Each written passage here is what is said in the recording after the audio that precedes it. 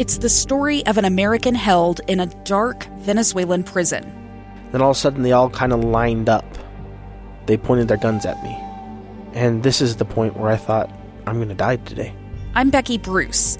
I spent a year working on Hope in Darkness, which now has more than 2 million downloads. Find it on kslpodcast.com or wherever you listen to podcasts.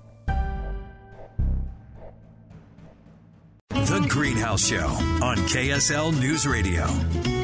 Good morning. Thank you for spending your Saturday morning with the KSL Greenhouse. Maria and Ton with you this morning, taking your calls at 801-575-8255. You can text us 57500. Ton, next listener, says they're wondering how to get rid of ground wasps. They've said they've tried boiling water and some types of bug sprays.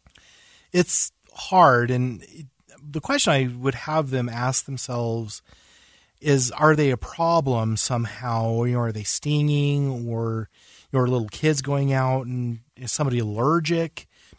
And if you can, tolerate them, but short of just opening up every nest and spraying into it or pouring the boiling water over the top, that's all I would really know to do. Now, there are solitary ground wasps that will overwinter, and you'll see a little mound when they come out of their cocoon or their nest.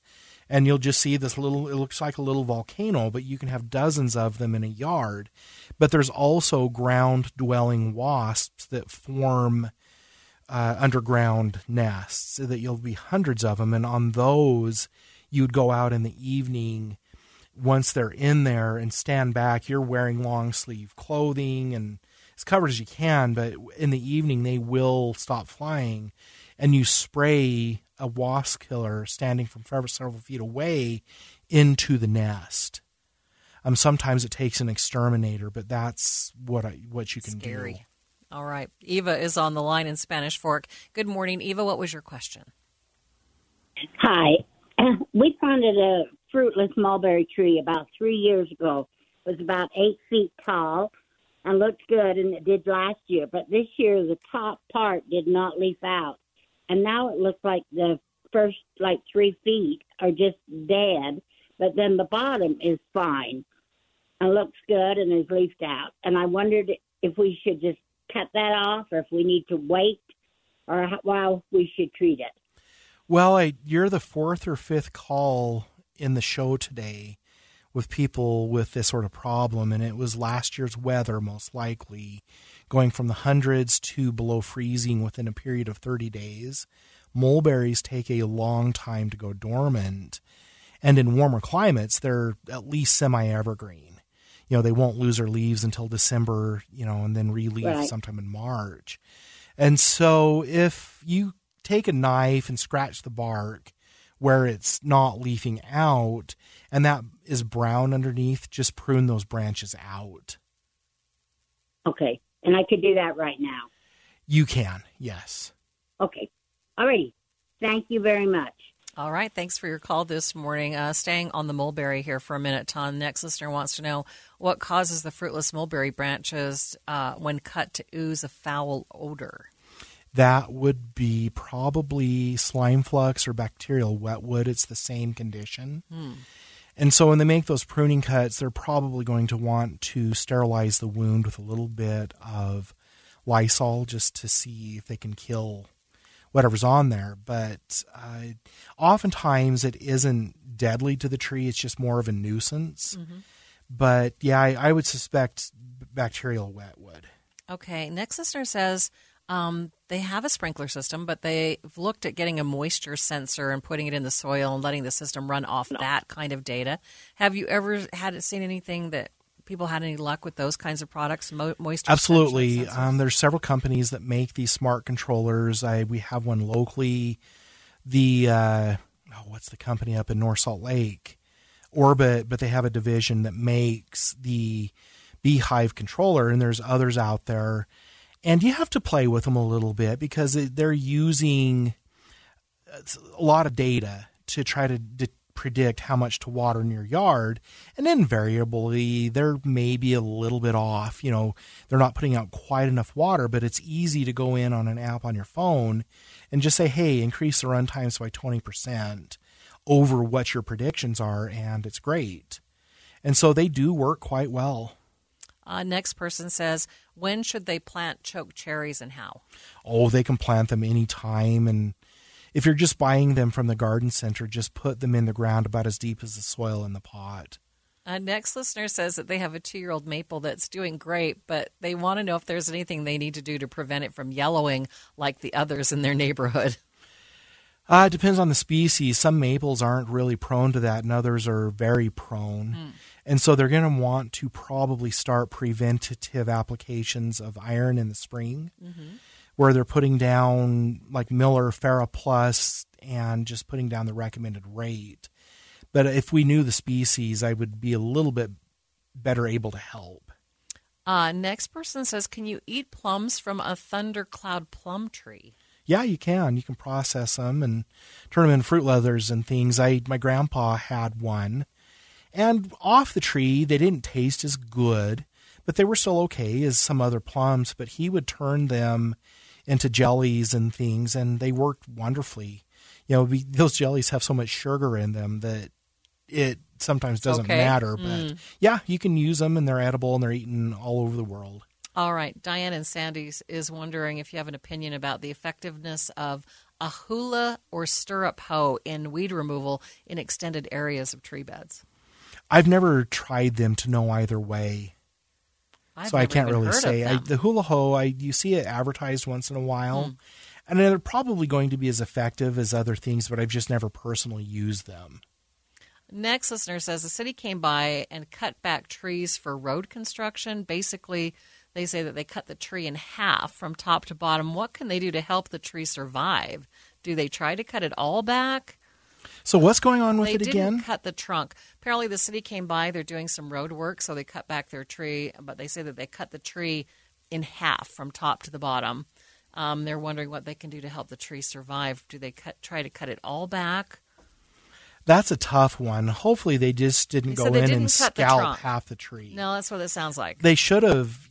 If the arborist, and if I'm getting the situation correctly, they should have used what was called a V-cut, to where they take a wedge shape out of the middle of the tree. That may be what. And that's a lot healthier. It's going to be a problem because they're going to start getting a lot of witch's brooms and weakly jointed growth. The branch angles are weak on that side of the tree, and so I would not cut the whole thing back, because that would make the situation a lot worse. So what do you do? Just let it grow back and just selectively prune the best you can. Oh, wow. Okay. Next person says, do you have a recommended percentage of fertilizer mix per chemical to use on a lawn in Bountiful with sandy and clay soil? Also, is there anything that they can use on ivy in the lawn? Short of just telling them to follow the instructions on the label, I can't tell them any different. There isn't a magic percentage. Just follow the label. And then for the ivy, I would spray this fall with a product like Q4 Plus or Speed Zone or Weed Free Zone. But it needs to be below 80 degrees when you use those. And so sometime mid to late September. Next listener would like to know, how often could you use grass clippings for mulch in your garden? Don't want to put them in there every week, right? I mean, as long as you have maybe it's 3 inches, okay, and as long as you have bare soil, you can use them. You just don't want to use clippings that you've recently sprayed with lawn weed killer. Okay, we're going to take a break. Coming back with more of your questions and your calls. You can call us right now. The phone lines are open at 801-575-8255, or you can text at 57500. A stranger with a gun came upon 2 teens taking pictures under a rising full moon. But violence is only the beginning of this story. Sometimes I thought, there are no miracles. Yeah, there are, and this is a big one. I'm Amy Donaldson, and I've spent my career talking about how lives are undone by violence. The Letter is a podcast about how lives are remade. Follow The Letter at theletterpodcast.com or wherever you get your podcasts. Good morning. Thanks for joining us for the KSL Greenhouse. Maria and Ton with you, taking your calls at 801-575-8255, or you can text us at 57500. Next listener, Ton, wants to know, with the hot temperatures, is it beneficial to put shade canopies over fruit and vegetable plants? Yes, it is, especially if you can practically do it. I don't know how you do that over a 20 or 25 foot tall tree. But if you, in your vegetable garden, I was just at a commercial raspberry and blackberry grower location yesterday, and he had put up 10-foot T-posts and driven them into the ground to the height of 8 feet. And then I don't know what kind of cap he used on top of the T-posts, but then he just had shade cloth over the top of the berries hanging down. And he gets a lot more production and sooner production because it protects the berries from scorching, and the cooler temperatures help the plants produce sooner. It's becoming very common for local commercial tomato growers to do that, but you can cover peppers, beans, and with this consistent plus 100-degree weather, I think it's going to become more and more necessary to do. Next listener wants to know, they say they've noticed baby and adult earwigs in their garden. Will it work to save their fruit or fruit trees to spray the trunks with insect killer? They have ruined the fruit for a couple of years now. I would start with the non-pesticide methods. USU has a couple of earwig fact sheets that give several suggestions on how to control them. One of the ones that people are using right now that seems to work really well is saving, like, the old plastic butter dishes, the margarine spread, whatever it is, Cool Whip and whipped cream and all that, those dishes. And once those are gone, they're washed, and they'll put an inch, maybe a half of an inch or a third of an inch of oil, and the vegetable oil on the bottom, and they'll put a little bit of tuna fish and soy sauce in that oil for a smell, and then they'll put a few holes in the top of the dish, and the earwigs will fall in and then drown in the oil. And those can be quite effective. There's sticky traps you can use on the trees that you can make or purchase, cardboard traps, newspaper traps. So I would look into those, and if it doesn't seem to be reducing the population, and then I would consider spraying. All right. But download the fact sheets. Daniel is in Riverton. Good morning, Daniel. What was your question? Good morning. I have a question about top dressing my lawn. I'm wondering whether I should use a dirt or a sand, and how deep is the deepest I would want to go, and then what's the best time of year for that?